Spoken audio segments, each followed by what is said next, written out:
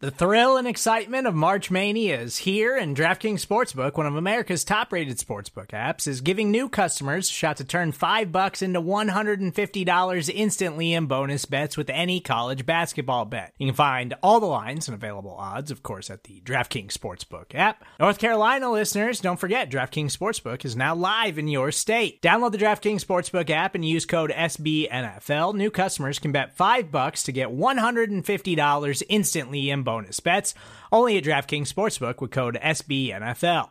The crown is yours. Gambling problem? Call 1-800-GAMBLER, or in West Virginia, visit www.1800gambler.net. In New York, call 877-8-HOPE-NY or text HOPE-NY. In Connecticut, help is available for problem gambling. Call 888-789-7777 or visit ccpg.org. Please play responsibly on behalf of Boot Hill Casino and Resort. 21 plus, age varies by jurisdiction. Void in Ontario. Bonus bets expire 168 hours after issuance. See dkng.com/bball for eligibility, deposit restrictions, terms, and responsible gaming resources.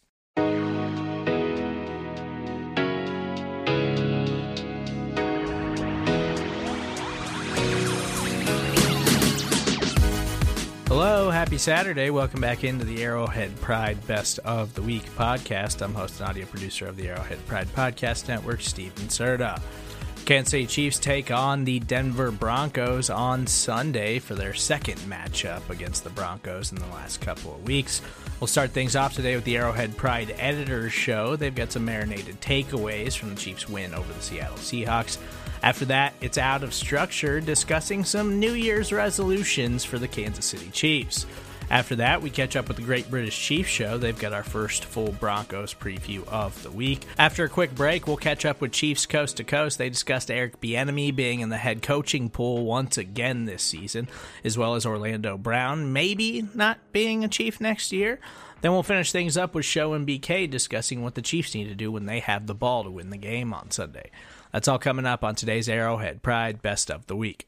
All right, back here on the Arrowhead Pride Editor Show. We talked about Nathaniel Hackett. We have learned what we could learn from Andy Reid. I think the best thing about Andy Reid in this appearance was the fact that he confirmed no injuries, which is great at this time of year for the Kansas City Chiefs. Let's talk about this 24-10 win that occurred 2 days ago. So these takeaways are extra marinated, more marinated than usual. A lot of flavor on these takeaways. So, John, let's turn to you as we do every week. What did you take away from this Chiefs win over the Seahawks?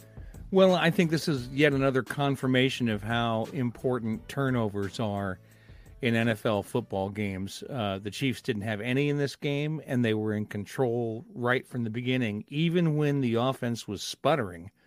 Early in the game, they just continued to move forward and build up this big lead. And because the defense was playing so well, they just never had a chance to come back and beat the Chiefs.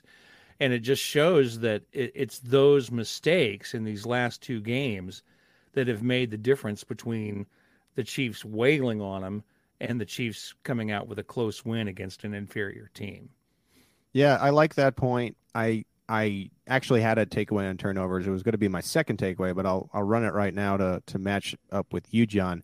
I think on the defensive side, the Chiefs are right now in need of a Honey Badger or a Marcus Peters ball hawk type guy. And I think seeing that Juan Thornhill was able to get an interception, he had some ball hawk tendencies before he had that injury his rookie year. He was really looking like that. And he had an guy. interception called back, too. I mean, yes. I guess it wasn't actually going to be an interception because he never touched the ground with the ball. But he did pick one off in the end zone on a play that was called back.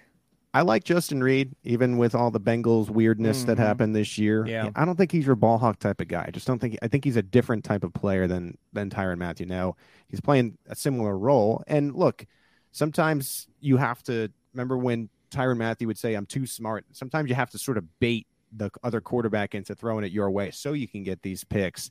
I don't know if Justin Reed is that type of guy, but I think Juan Thornhill can be. If you really think back to his rookie season, he was showing to be one of the better young safeties in the NFL. And I think he finally felt healthy, which is why he went on a tangent this offseason and said, "I'm going to be an all-pro."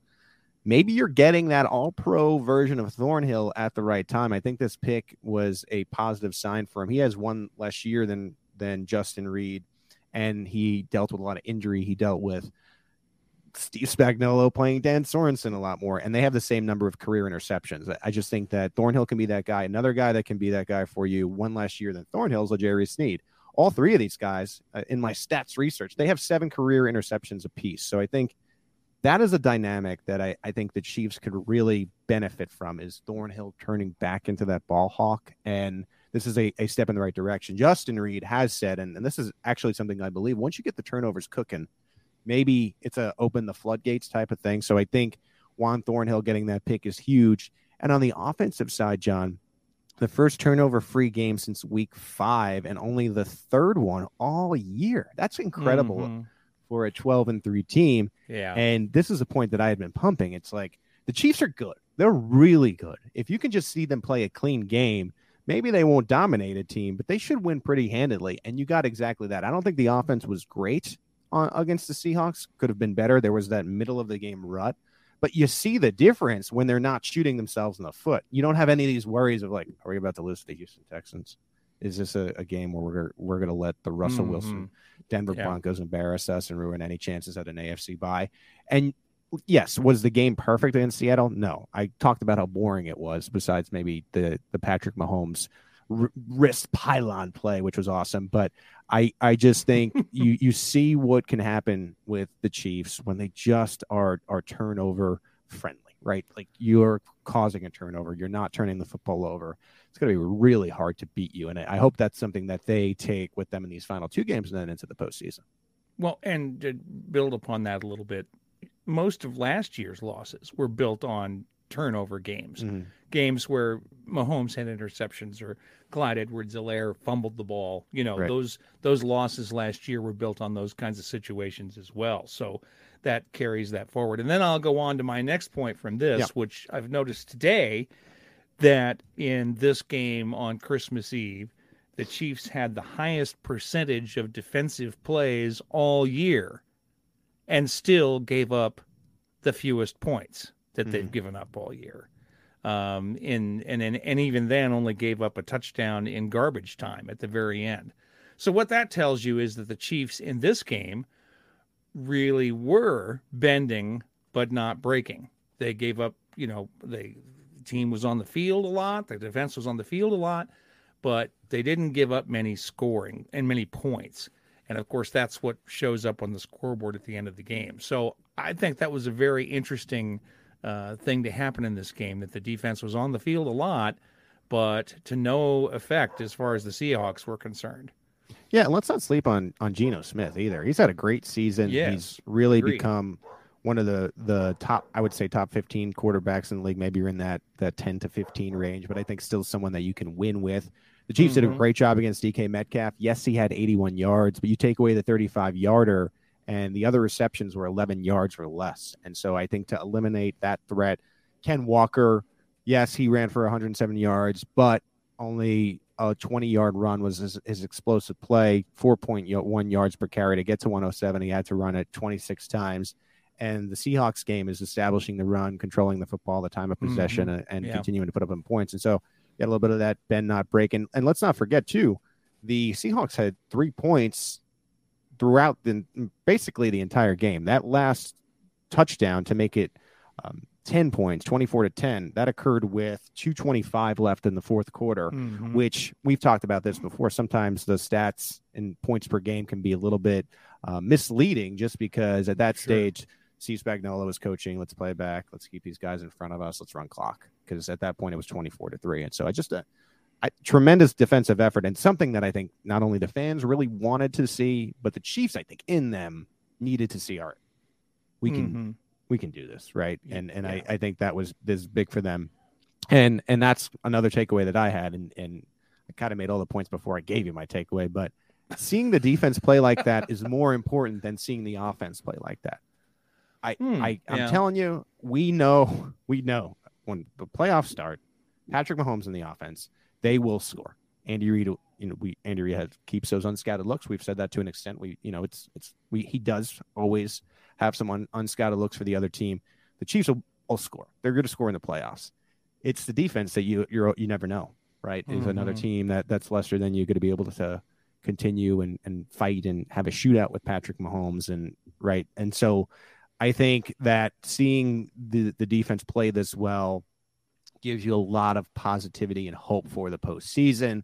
And I just think these tournaments, the AFC tournament and the NFC tournament, they're going to be wide open. And I think as you're starting to see the Chiefs come into themselves as a complete team, you're going to feel better about the AFC tournament and the idea of them being able to win it and get back to the Super Bowl.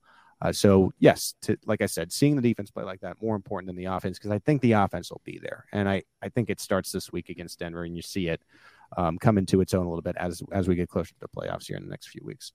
I think you touched on this a second ago, that it was not only important for the fans, but also important for the team. And I thought it was interesting after the game how long Frank Clark talked when he got up to the podium at the end of the game, and the kinds of things that he addressed. It was like it communicated to me that he felt that this was a statement game for the defense that he's on. And he stood up there and talked at great length about what they've been trying to do this season. And I think Jared Sapp, we wrote our story on it, said, I could have had 1,500 words of quotes from the Seahawks. They were entered the game scoring 26 points a game. Yeah, they basically, and Franco was right. They basically scored 3. He forgot about the last touchdown. That's right. He was like, they actually scored. Yeah, because it was garbage time. That's a great performance. I know we had our complaints going into it, and they were worthy. They were right, but they really, I think, turned it around against Seattle, and it's just something that the fans and players needed to see. All right, John, what's your final takeaway from this game?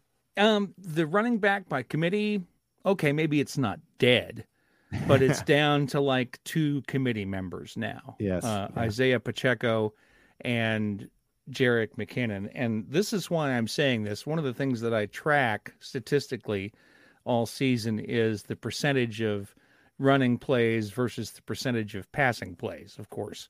And generally speaking, the Chiefs are about 2-to-1 passing to running. So you see like 66% to 33%, something like that. Okay. Well, Isaiah Pacheco became the starting running back for the first time in week 7. Mm-hmm. And in that game, the Chiefs rushed the ball 29% of the time and passed the ball 71% of the time. So that, in that first game, they didn't really emphasize the run. But from that point on, all except, that's 1, 2, 3, 4, 5, 6, 7, 8 games, there have only been 2 games that have had that kind of percentage. Otherwise, the running game has been between 42 and 52% of the snaps. And that's quite a departure. I mean, these percentages aren't huge, but when you're talking about Andy Reid, that is a lot. Yeah. Okay. They just don't tend to do it that way. And so this is kind of a big deal that they're going more towards running the ball. It has seemed like that, and the numbers are now showing that up.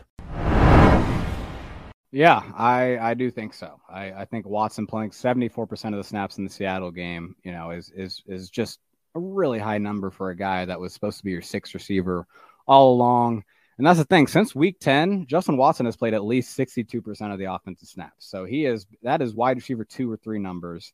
At some games, it's a wide receiver 2 number, and that's a little concerning to me. I really think he's a decent role player, but these big play opportunities we've seen him get these last few weeks that he hasn't converted. I know the Seattle game, that throw to the end zone was more on Mahomes than it was Watson. I do think Watson, he could have gave a better contest. I would like to see you jump and try to make a play at the ball at some point.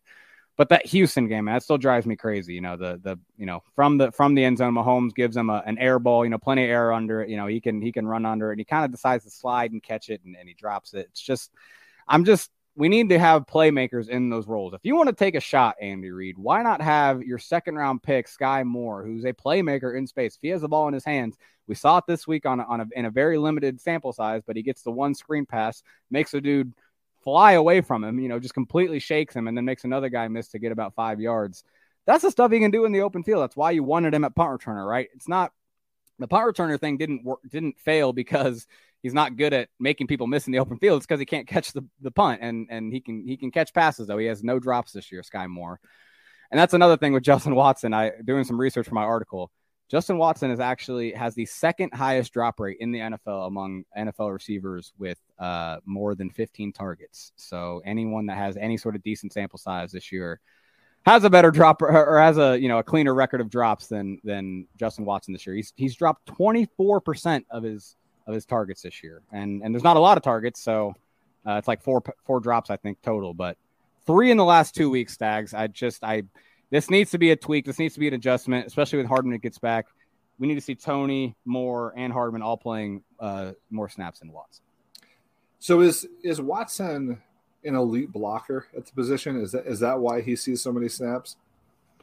I would say not an elite. He's probably a pretty good blocker. He's probably, maybe better than a Hardman or a Toney, I would imagine. Maybe even a Sky because he's a rookie, right? So, yeah, I'd say it's probably, one part of it. That's the only justification I can see at this point, really, other than just, that classic he knows all the positions kind of thing that you hear out of this offense, right? Zach Eisen also on Twitter puts out the pass catchers yards per route run on the Chiefs. League average is 1.3. So you've got Kelsey at 2.36, which is awesome. Kadarius Toney 1.86, second best on the team. Nicole Hardman 1.49, Sky Moore 1.39, Marquez Valdez-Scantling 1.28. So basically right at just a hair below league average is MVS. Noah Gray, for all his contributions that he's made lately, still only 1.1 yards per route run. But the worst on the team, the worst on this list, Justin Watson, 0.84 yards per route run. So he's running a lot of yards, a lot of routes without a lot of production. And so, that is something as you go into the playoffs, they're not going to make wholesale changes in how they do things, but you can make little tweaks in personnel here and there. Start featuring Sky Moore on some intermediary routes. Start, if you're throwing the deep ball, maybe with Hardman back, maybe Hardman gets some more of those deep shots again, like he did his rookie season. Maybe there's some little things, little wrinkles you can throw out there and mix up that snap count. You'll see them when it comes to skill players. You can see pretty big variances in their snaps played each week, depending on the game plan. So maybe it's not going to be this week or next week, but maybe come playoff time, there's some game planning done around the receiver room, and eventually they got to trust Sky Moore. I don't know why he hasn't had a bigger role yet.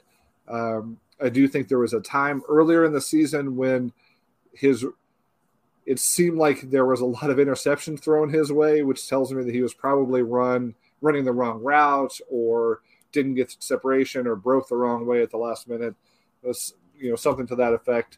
You got to think that he's grown within the offense from a knowledge standpoint and is probably should be ready to contribute more at this point than what he has. So, no, I don't think they should bring in Odell Beckham Jr., but I think getting Hardman back, like we talked about, increasing Toney's role and increasing Sky Moore's role at some point will make a difference.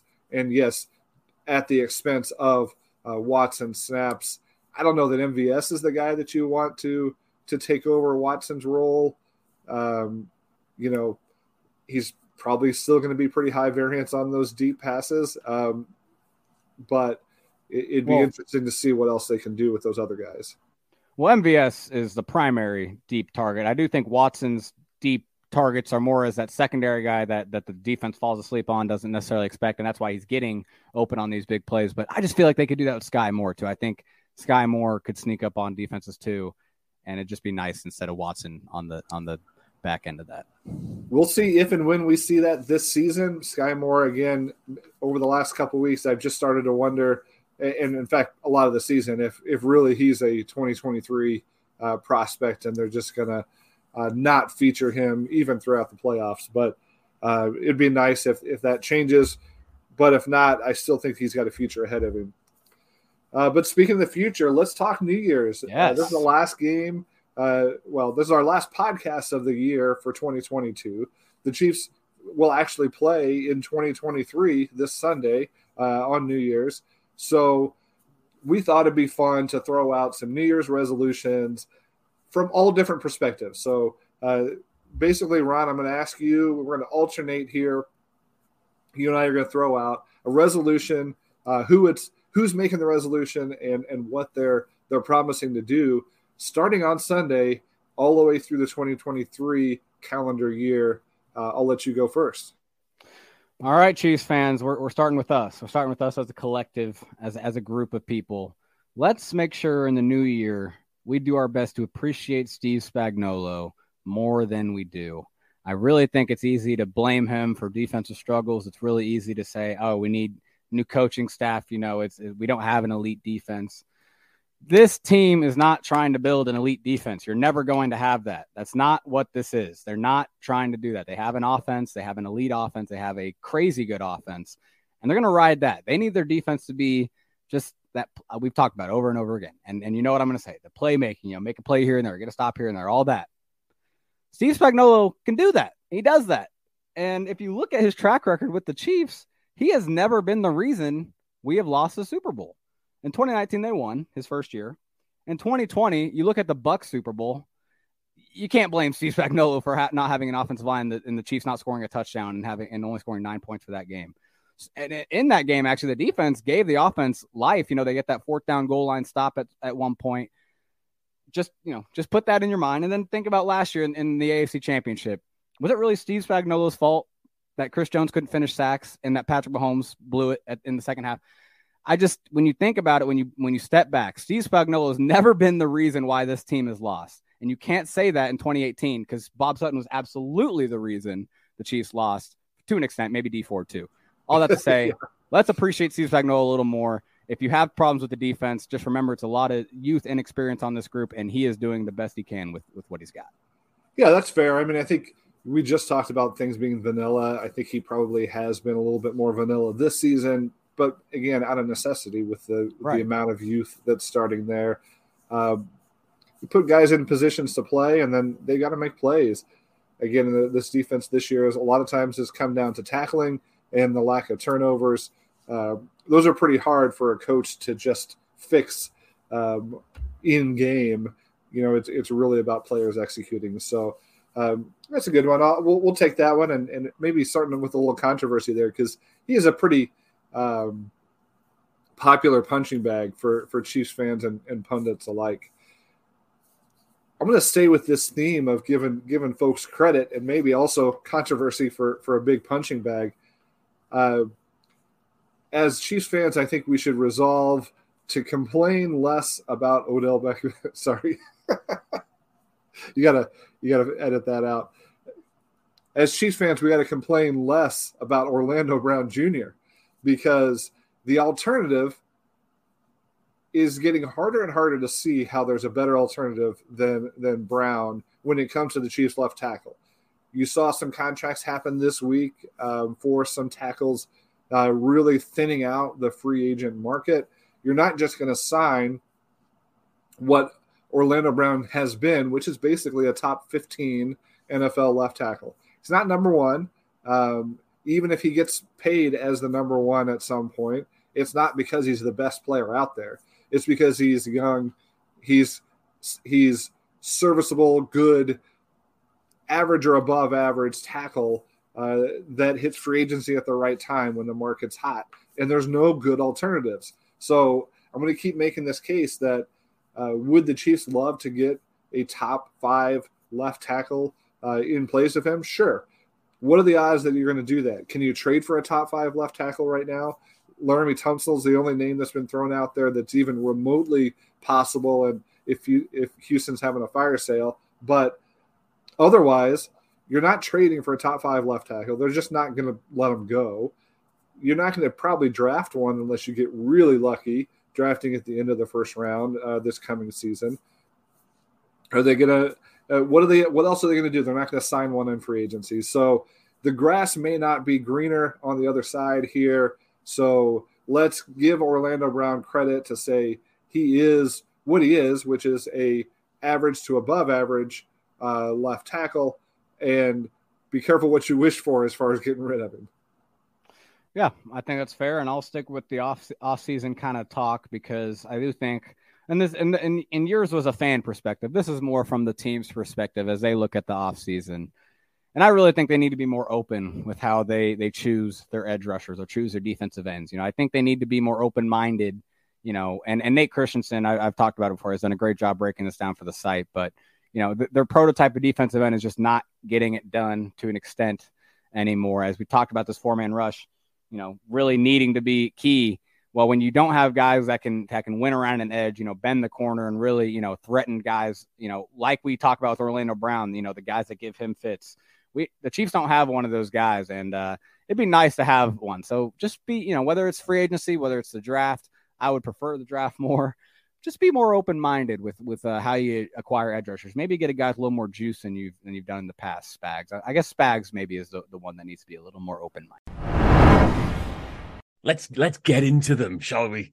Let's get into them because they were quite a little bit cocky since the last game when the Chiefs played them, and was it 34-28 or something? Because they were saying that they ran us close, didn't they? I mean, it's clearly it was something that they could only crow about this year. My auntie had balls should be my uncle. But come on, let's guess. Does it matter? Do they run us close? Well, it's the only thing they can cling on to is the Denver Broncos fans, isn't it? It's we ran you close. Wow, well done. Well done. Got you what? What did it get you in the end? Well done. Moral victory. Well done. Yay for you. Goody gumdrops. Honestly, I don't know how any Broncos fans still go into games and still watching them. I just don't understand. Unless obviously in our situation where we're literally paid to do it, right? So we have to. So if this Chiefs team started sucking and playing into the Broncos level, we'd still have to be here. And I would hate every second of it. Don't get me wrong, but we still have to be here. Yeah. If I was in that situation, I was a Broncos fan, I would have switched off months ago. Yeah, honestly, they are so bad. They are not worth 4 hours of your time on a Sunday afternoon. Nope, they're not. They are so awful at the moment, and they go and put the worst performance of the season on Christmas Day. Christmas Day. They hate their fan base. They're tucking into their dinner. There we go. Let's watch Broncos Rams this afternoon. And then both teams have been bad this year, but you never know. We might get a win. Honestly, any Broncos fan that was fool enough to sit and watch that on Christmas Day, you got what you deserved. Let's be honest. Because you can say, oh, yeah, but I'm loyal, You can still be loyal to them. Doesn't mean you have to sit through that. Just stick Home Alone on or something. Exactly, yeah. Harry and Martha would give you far more entertainment than watching that. Honestly, they are they are an absolute car crash of a team. And it's great to watch. I am thoroughly enjoying all of the freezing cold tweets that are coming out this week from back in March. Honestly, they have been retweeted no end this week about Russell Wilson, about Hackett can win Coach of the Year. The Broncos are going to win the AFC West. Yeah, times are changing. Mahomes, your time is done. And here they are, probably the worst team in the NFL. According to our power rankings, they absolutely are the worst team in the NFL. It's so fun to watch. And for them to sit there and say, oh, yeah, but we got 28 points against Patrick Mahomes and we almost beat the Chiefs. For them to celebrate that as a victory just shows how far they have fallen as a team, as a franchise. Yeah. It just, honestly, Father Christmas might not have delivered a Buffalo Bills loss, but what he delivered in the form of the Broncos and their capitulation in front of an international audience on Christmas Day just was bloody glorious. Against Baker Mayfield, they conceded 51 points against the Rams. Against the Rams. Cam Akers scored 34.7 fantasy points this weekend. How do you know that, Tom? Oh, because he was the reason I lost my fantasy semi-final. But Cam Akers hasn't done anything all season. Yeah. All season. And he goes off against the Broncos. It's just glorious to watch. And then you've got the aftermath. You've got them on the sideline fighting. You've got O-lineman pushing Brett Ripien for standing up for Russell Wilson. You've probably got Russell Wilson just on the sideline going, let's ride. Honestly, it is glorious to watch, and I know every Chiefs fan is enjoying this so much because it's they've got wonderful. Arrowhead now. It's wonderful, mate. It is. It's wonderful, and like you said, seeing like Russell Wilson talking into the football when he was trying to talk to his his players. And then thinking, they can't hear a word you're saying. They can't see your lips moving. You're talking to the football. I don't think he was even trying to talk to his players. He was trying to talk to the football, try and sweet talk it into at least not going into the other opposition's hands like it was in the first quarter. Do you reckon he's like it at home? Do you think he's like that at home? Yeah. Yeah, oh yeah. Yeah, Mr. Unlimited, yeah. Oh, gosh. What is Sierra doing? I genuinely believe he doesn't think it's his fault either. Like, we'll find out soon enough, won't we? Because they've gone and fired Nathaniel Hackett. Like, let's... Mate, for one season, he hasn't even seen out the whole season. Yeah. I mean, I thought he was doing a fine job. I mean, a lot of us were. He was doing a great job with it. Yeah, same here. And, you know, I hope he manages to find his way onto the Raiders or something like that. But, I mean, I thought that was a bit harsh. I'll admit. I mean, yes, they've been poor this year, but not everything on him. The problem is they can't get away from Russell Wilson. Like, well, yeah, they can't really sack him. So it's player versus coach, and the player is the one in the powerful position. Yeah. The Broncos don't want that. If they had a choice, if they had an easy out of Russell Wilson's contract, I'm sure they would have much rather binned Russell Wilson off than Nathaniel Hackett. But they just cannot do that. They have to ride with Russell Wilson. Let's ride. They have to ride with that because they've given him this stupid contract. What is it? 40 million dead cap if they cut him next year, and then there's like 40 million a year. He is completely undroppable at this moment in time. So they need to find someone to make it work with him. And so if they've already decided, right, it's clearly not Nathaniel Hackett, they had to part ways. And then you've got all those shenanigans on the sidelines. You've got Randy Gregory getting into fights with Rams offensive linemen after the game. Like, this is just a shambles of a football team right now. So you had to do something if you're the Broncos hierarchy. You cannot let this slide into another week. You cannot have that happening at Arrowhead. Imagine if the Broncos just completely self-combusted in Arrowhead. It would be the worst moment. It was almost like, do you remember when Peyton Manning broke the all-time passing record? But it happened in a game where he threw like 4 interceptions against the Chiefs at Mile. Did you? God, yeah, remember that? Yeah. Do you remember, he broke the record, and you just see him looking like all sheepish, like holding up a ball because he broke the ball. In a game they got absolutely battered in. Like, we remember that game more favorably than the Broncos fans. You can't have that type of stuff happening in Arrowhead next week. So they were absolutely right to nip it in the bud this week, because there will be something different about this team next week. Absolutely. There's no way they will not be that much of a shambles this week in Arrowhead. As much as I'd love to see it, it's just not going to happen. But if it had happened, oh my gosh, we'd have held that over Broncos forever. Similar to the Peyton Manning thing, we would have held that over them forever. It is just bloody glorious watching this team fall apart at the moment. And the more we see of it, the better. Let's be honest. I'm gonna pump the hate brakes on this at the minute, because I am still slightly concerned about the Broncos, right? And I'll tell you why. New manager syndrome. New manager syndrome. Exactly that. Because it happens in the Premier League week in, week out. When the manager gets sacked, the other team plays like a worldie. They play like a Champions League team that they haven't had a win all season, and suddenly they'll beat like Manchester City or something like that out of nowhere. So that's the only thing that really kind of like, oh man, but what if they get like a caretaker in that's just gonna just know instantly straight away that this is the issue, and they've changed a few things around. They've changed a bit of the style of plays. That's the only worry for me. I don't know about you, Tom, but are you feeling that? I've got a stat that would scare you. Right. Oh, God, go on. Okay. So I actually asked if new manager syndrome was a thing in the NFL via the power rankings. And right. This is courtesy of Omaha Chiefs 13. So thank you very much if you listen to the podcast. But I asked if it was a thing, and because I couldn't be bothered to do my own research, so I asked, that's the fan base. Yeah, let's be honest. So this guy or girl, whoever they are, they come back to me and said, right, kind of, since 2010, teams have been 15-9 in an interim head coach's first game. So that's a win percentage of 62%, which isn't good. He also pointed out, if it helps, the earlier the interim coach has been appointed, the better they be. After week 13, teams are 6 and 7 in that time frame. So they actually, in the back half of the season, they actually tend to come off worse interim head coaches than they do early in the season. But someone else also pointed this out, and I can't believe I forgot about this.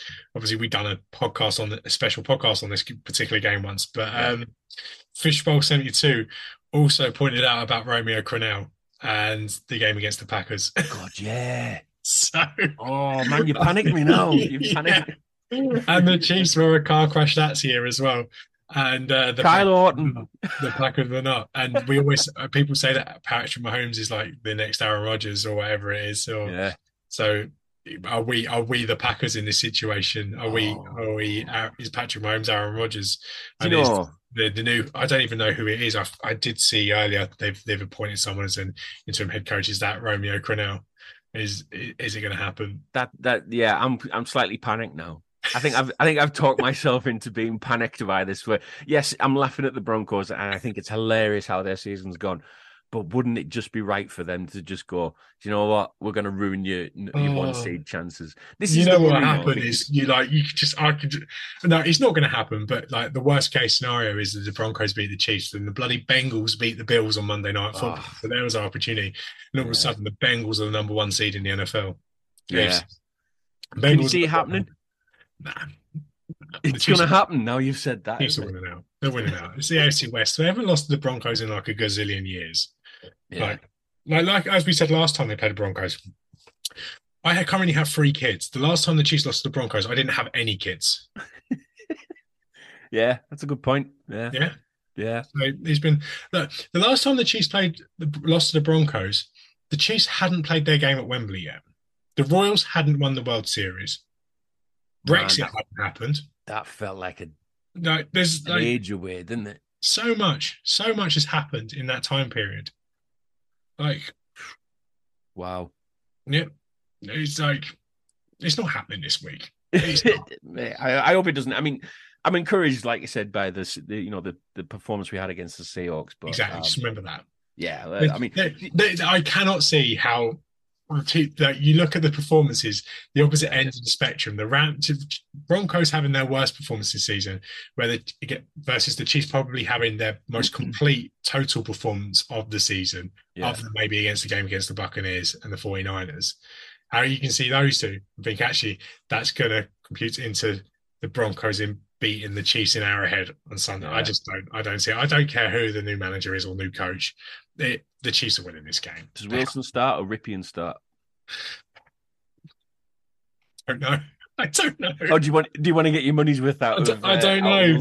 Like maybe if Russell Wilson starts for a new coach and he plays badly, he just needs to go on like Taylor Swift on us, and he's like, "It's me, hi, I'm the problem. It's me." Like they're just walking around the locker room like that, thinking into a football. I just don't know. With threats to our nation waiting around every corner, adaptability is more important than ever. When conditions change without notice, quick strategic thinking is crucial. And with obstacles consistently impending, determination is essential in overcoming them. It's this willingness, decisiveness, and resilience that sets Marines apart. With our fighting spirit, we don't just fight battles, we win them. Marines are the constant our nation counts on to fight the unknown. And through adaptable problem solving, we do just that. Learn more at marines.com. When you need mealtime inspiration, it's worth shopping Kroger, where you'll find over 30,000 mouth-watering choices that excite your inner foodie. And no matter what tasty choice you make, you'll enjoy our everyday low prices, plus extra ways to save, like digital coupons worth over $600 each week. You can also save up to $1 off per gallon at the pump with fuel points. More savings and more inspiring flavors make shopping Kroger worth it every time. Kroger, fresh for everyone. Fuel restrictions apply. Offensive coordinator Eric Bieniemy, obviously a big part of what the Chiefs do on offense. His name circulating in some of the head coach carousel rumors once again. It's that time of the year, right? You put up your Christmas tree, and then Eric Bieniemy's name starts reappearing in head coach circulations and rumors. Jerick McKinnon has been great for Kansas City's offense, and I think so has Eric Bieniemy, which warrants his name being in these interviews once again. Yeah, I mean, like you said, put up the Christmas tree, Eric Bieniemy talk. It's like the same thing every year, right? And I hope the guy gets opportunity. I really do. He seems like a good leader of men. You know, I know you're there in the press conferences. He's a very well-spoken guy. He seems like one of those guys that you would run through a raw for, right? He always has energy. He's very gracious to the media. You know, he has good mannerisms, all of that, right? All the characteristics that you would want from a head coach. He presents that to the media. And then even on the football field, obviously, you see him get into it, Mahomes, right? He's not scared to give him pushback. And you need that sometimes, right? Quite a bit. And that's making the rounds on social media. But you need that, though, because you don't want everybody just to be a yes man around Mahomes. You need that guy in there that's willing to tell him what he's doing wrong and, you know, really get in him. So I respect that part of Eric Bieniemy a lot. And, you know, Andy Reid said, hopefully not the Broncos, right? Because he knows all our secrets and everything. Yeah, he's going to face them twice a year. But the fact that Russell Wilson will be his quarterback will still probably be a bad situation there. So I wouldn't advise to take that job. But at this point, I mean, he may not have a choice because, you know, he really hasn't got opportunity, obviously, clearly. That's what I was gonna get to. So which is unfortunate though, right? Because he may be forced to take a job that's setting him up for failure. And then if he fails there, he won't get another opportunity after that. So it's really tough, but it's like he almost has to take whatever is out there, which is unfortunate. That's the nasty game that he's kind of backed into. I'm almost wondering now, with his name being floated in this latest cycle, which I think is the fourth or fifth time his name has kind of gone around in these cycles. I wonder if there's any Eric Bieniemy fatigue to where, you know, you're interviewing for the same jobs. Now, I mean, he interviewed for Denver already. This would be his second or third time interviewing for the Denver job. And I just wonder if it doesn't work out this year, is the writing already on the wall with, you know, bringing in Matt Nagy, bringing him back in and that relationship being there? And is there no backup plan as far as Eric Bieniemy staying in Kansas City? Is this his last dance, if you will, if he doesn't find another head coaching job somewhere else, or if Denver doesn't work out? Is he going to have to step back down to a college level and take one of those jobs? Like, what do you see happening here? So, unfortunately, I do not see him getting a head coaching job in the NFL. I think if he hasn't got one by now, why would he get one all of a sudden this year? I mean, the guy's been the 4 straight AFC Championship games as the OC. But they're leading the league in scoring and yards again, Mark. I mean, all Eric Bieniemy has done as offensive coordinator for the Kansas City Chiefs is be extremely successful, lead the league in all the offensive statistics. I'm saying, what has changed from then to now? Like, they're doing the same thing. Like, they're one of the top offenses as they've been, you know? So it's not like something catastrophic has changed from last year to this year that would make teams be like, oh, we have to get Eric Bieniemy now. I mean, like I said, I hope I'm wrong. I want him to get a head coaching job, but I'm just being realistic. I don't see it happening. I do think he may have to go to college route, but the thing about that is it's probably too late for that because the transfer portal is going crazy right now. You need to be the head coach right now. You need to be where you're at now to be a college coach, right? So he's kind of stuck if he doesn't get a head coaching job in NFL this year. I don't see no other scenario.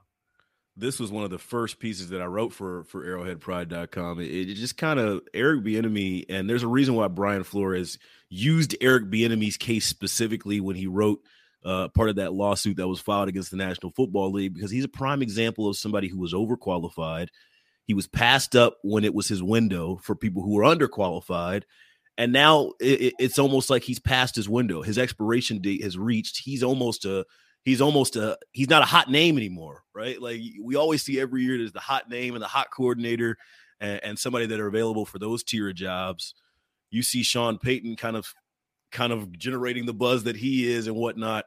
I wonder if it's a rebrand that's needed for Eric Bieniemy. I wonder if he needs to take a step away from Kansas City and have success elsewhere to be able to justify that and get his name back up and bubble back up. But it's a shame. It seems like every time Bieniemy's name is mentioned, especially recently, we just don't have much faith in the process or faith that it's going to end up with him getting another job. How about some good news for Kansas City? This happened after our last pod, kind of old news. I don't know if people care about the Pro Bowl anymore, but 7 Pro Bowlers made the list. Did we talk about that on last week's show? No, we didn't. Nah. Who's your surprise name on the Pro Bowl list, and maybe your initial reactions to the Chiefs Pro Bowlers in 2023? Well, first of all, I can care less about the Pro Bowl. The Pro Bowl has been a joke for years now. Pro Bowl games, Mark Gunnels, is the Pro Bowl games now. Oh my gosh, the Pro Bowl games. Is it the Olympics now? What is going on here? But no, I can really care less. The voting process, the guys that get elected year after year are a complete joke. The biggest surprise to me is obviously Orlando Brown Jr. Based on what you hear from Chiefs fans and media alike, he has not played nowhere near a Pro Bowl level caliber of guy. For some reason, he's a Pro Bowler. Congrats to him. I'm sure that comes with some incentives or something like that. But I'm sure it comes with incentives. Absolutely. Yeah. So these guys care about it. Yeah, they care as they should. But yeah, I mean, if you watch the film, all the advanced analytics, there's no justification for Orlando Brown being a Pro Bowl player this year. I'll push back on that a little bit in a second, but here are the 7 Chiefs Pro Bowlers as of right now: Orlando Brown, Creed Humphrey, Chris Jones, Travis Kelce, Patrick Mahomes, Tommy Townsend, and Joe Thuney. This from Jesse Newell, who covers the Chiefs for the Kansas City Star, and he does a great job. He came over from the KU beat.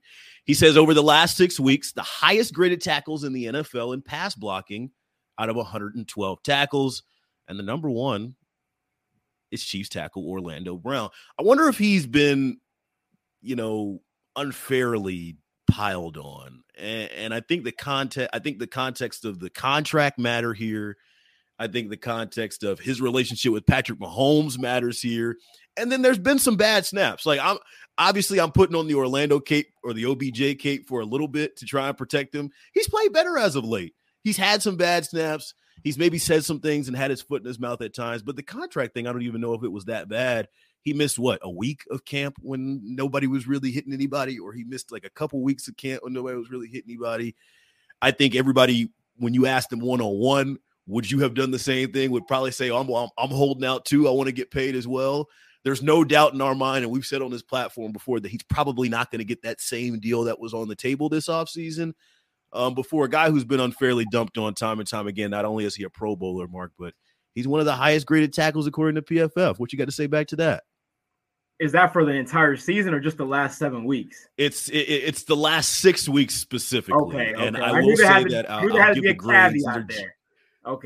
These are just for pass blocking. It's Brown, Lane Johnson, Laramie Tunsil, Jake Matthews as the top. Okay, well, unfortunately, Aaron, the Pro Bowl shouldn't be based on how you do in a 7-game stretch.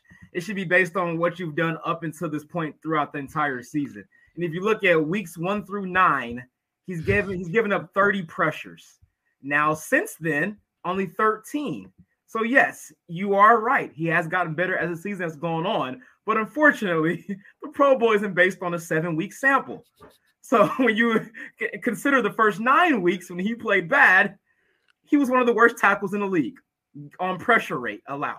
So, yes, I'm thankful for him improving as the season goes on, because that should be beneficial towards playoff time and potentially maybe the Super Bowl if the Chiefs want to get there. But from a whole body of work, he is not a Pro Bowler, but he made it. So congrats to Orlando Brown Jr.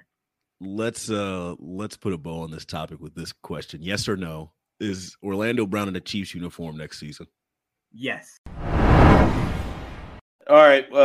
When the Chiefs have the ball, I think they need to, we said this will be a consistent thing moving forward. They've got to start to prepare themselves in good habits for the postseason and starting to shore up things that they need to have in the postseason. And offensively, turning the ball over has been a ridiculous issue. 13 of them in the last 6 weeks before Sunday's game against Seattle.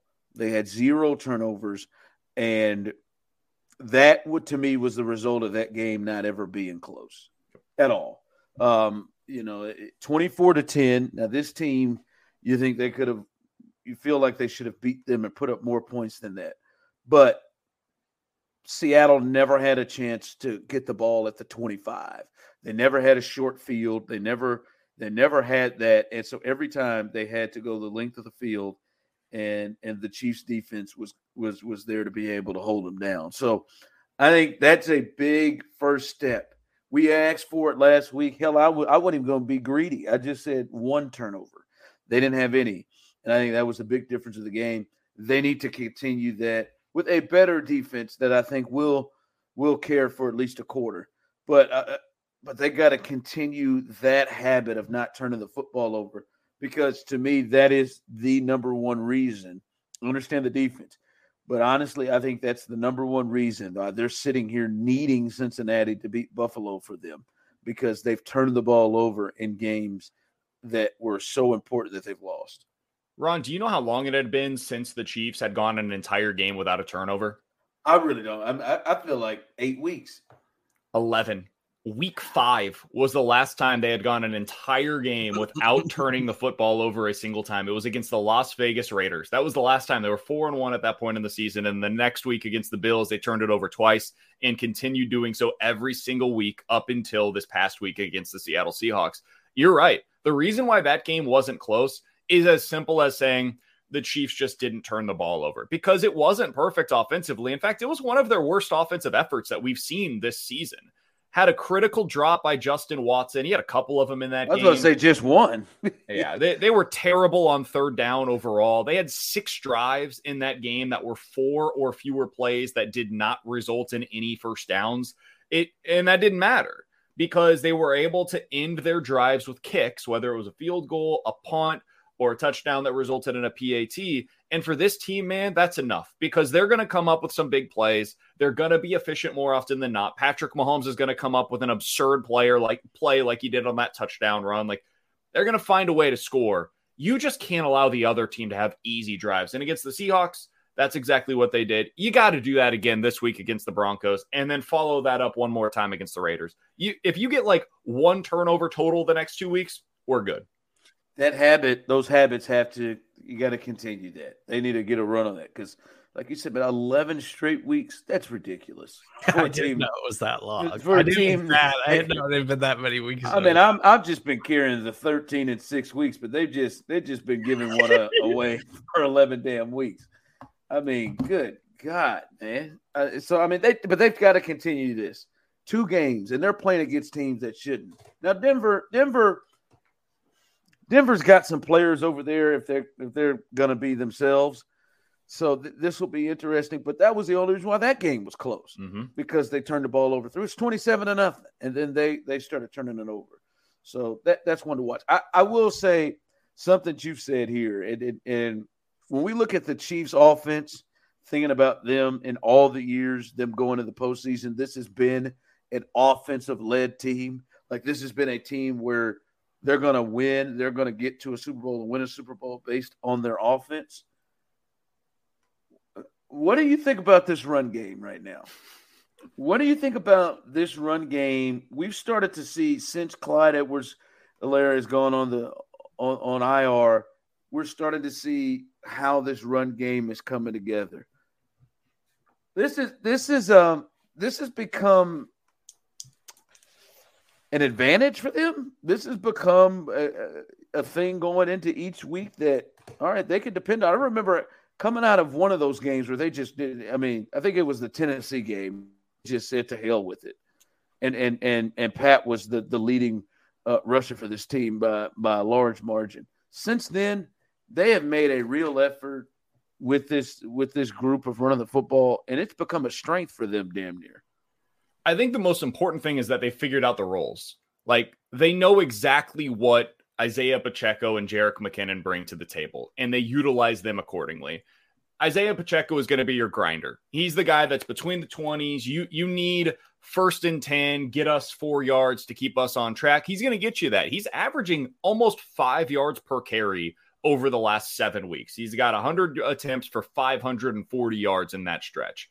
That being said, he's not doing a whole lot in the passing game because he's not being asked to do much in the passing game. He's got 9 total targets in those 7 games. Jerick McKinnon, meanwhile, in that same stretch, has 40 targets in the last 7 games. He's being utilized through the air. He's also picking it up a little bit on the ground recently as well. And they know exactly what he is and exactly what he isn't. So I think that's maybe the most important part of this. They have 2 very different skill sets, both of which are very critical to what they're trying to accomplish. Ron, I went back through and tried to figure out, all right, where's this compared to like the Patrick Mahomes running games that they've had going into the playoffs? How does this compare to those? I think it's number 1. Because last year they had Clyde and Jerick McKinnon. The year before that, it was Clyde and Darrell. The year before that, in 2018, it was Damian Williams both seasons. I think this is your best 1-2 punch that you've had with Patrick Mahomes at quarterback. Yeah, I think so, because he never had Kareem Hunt going into the playoffs. I think clearly when Kareem Hunt was there, he was a bell cow back. But I think that's the key is they both have roles, but Andy and Eric and the crew aren't afraid to use them in their opposite roles. Like we look at Pacheco, he's the runner. He's the guy, tough yards. But he'll line up and throw the ball to him. It's not like he won't ever throw the ball to him. And Jerick McKinnon, he is the guy that you think's the pass catcher, and he has crushed them in saving fantasy teams' lives all across the country. If you've been able to pick him up. But they will run it with him. The game winner against the Texans was a handoff to Jerick McKinnon. So I think it's not only they know their roles and what they do, but the Chiefs aren't afraid to use them in either way. So it's not like you know what they're going to do out there. It's not like you got to feel like, oh, McKinnon's in the game, so they're passing. No, not necessarily. I do think I agree with BK that this is easily the best 1-2 punch that they've had in the Patrick Mahomes era, because you agree with both of us. Don't just single him out. I said the same thing. I hate when you do this. Yeah, but BK is the one that presented the initial point. But you can say I agree with both of you. No, Ron, I didn't hear that from you. Really suck it. I agree with both of you. I think the biggest. No. Say you agree with BK, because that was Russell Wilson. I already said I agree. You said it. Just don't bring me into it. You don't mean it. Just say I agree with both of you. That was so Russell Wilson like. The Chiefs deserve a lot of credit for how they've managed Jerick McKinnon this season, and being a 30-year-old running back and a guy who. I mean, what was he with the 49ers for 3 seasons and played like a couple of games, maybe, because he kept just having like devastating season-ending injuries. And they found something with him late in the postseason last year, and they were like, we need that again, but we just gotta take it easy throughout the regular season. And I think Pacheco has gotten better as he's gotten more and more opportunities. Like, he's actually seeing the field a little bit now instead of just running directly into the nearest person that's in front of him, which is what he was doing a ton of early on. And we're seeing, like, we still haven't seen like the huge explosive run from Isaiah Pacheco, but I think he could still do that. I still think we haven't seen like what he can do and like how explosive he can really be. And man, it makes your offense so much more dangerous when they have to worry about that. And then they have to try to worry about Patrick Mahomes, and the way Andy's scheming things up for Jerick McKinnon. It's incredible. I love it when the Chiefs dial up the screen game. It's amazing to watch.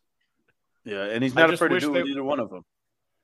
I just wish they would do with Sky Moore what they've done with Isaiah Pacheco, where they started trusting him, please, in some ways out of necessity.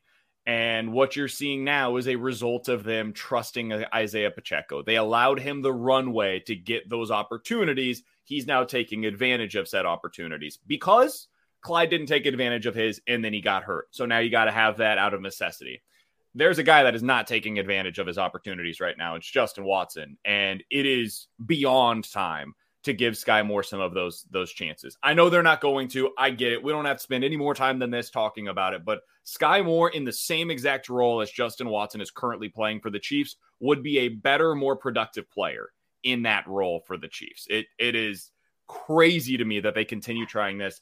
I know that what's going to end up happening is the snaps will not change until Mecole Hardman gets back, and then when Mecole is back, he'll start getting those opportunities. So that's fine. I will live to understand that this is just not something that I'm going to be able to be right on. And McCole, please get back soon. Just back-to-back takes that I'm just 100% in agreement with BK on right now. It's good takes, man. Just on a roll. It's on a roll right now. Ron's ready. Ron, let's be honest. You tell me. You got two options. Two options this week. You can either see more of Justin Watson or you can see more of Sky Moore. Tell me you're not asking for more of more. Tell me. Come on. I thought you just said we don't have to spend any more time. Come on. Come on, and say you it. restarted it. No. Say it. I trust Andy. And Andy doesn't see it right now. Trust him. Trust him. He walks out there. Andy's acting like Spags right now. Like Spags before this season. No, he's not. No. You can keep that look on your face. You're gonna will Sky Moore into this thing. And it ain't happening right He's now. going to make a big play in the playoffs, and I am going to be so excited about it and just insufferable on this podcast. I will with too. you. I will We'll too. open the podcast after the Chiefs win by talking about Sky Moore exclusively. Yeah, I hope so too, because you're finding a way to just reel him in for no reason. It's just none. He wasn't even on this rundown. No, he wasn't. He was not. And then you tried to push another conversation more. We don't have to talk about this more. Did you see that tell me you don't want he had last week? That should have been a negative play. That's what I'm saying. So shifty. Justin Watson never could have. Never. Justin Watson he would have dropped it. Justin Watson can catch punts.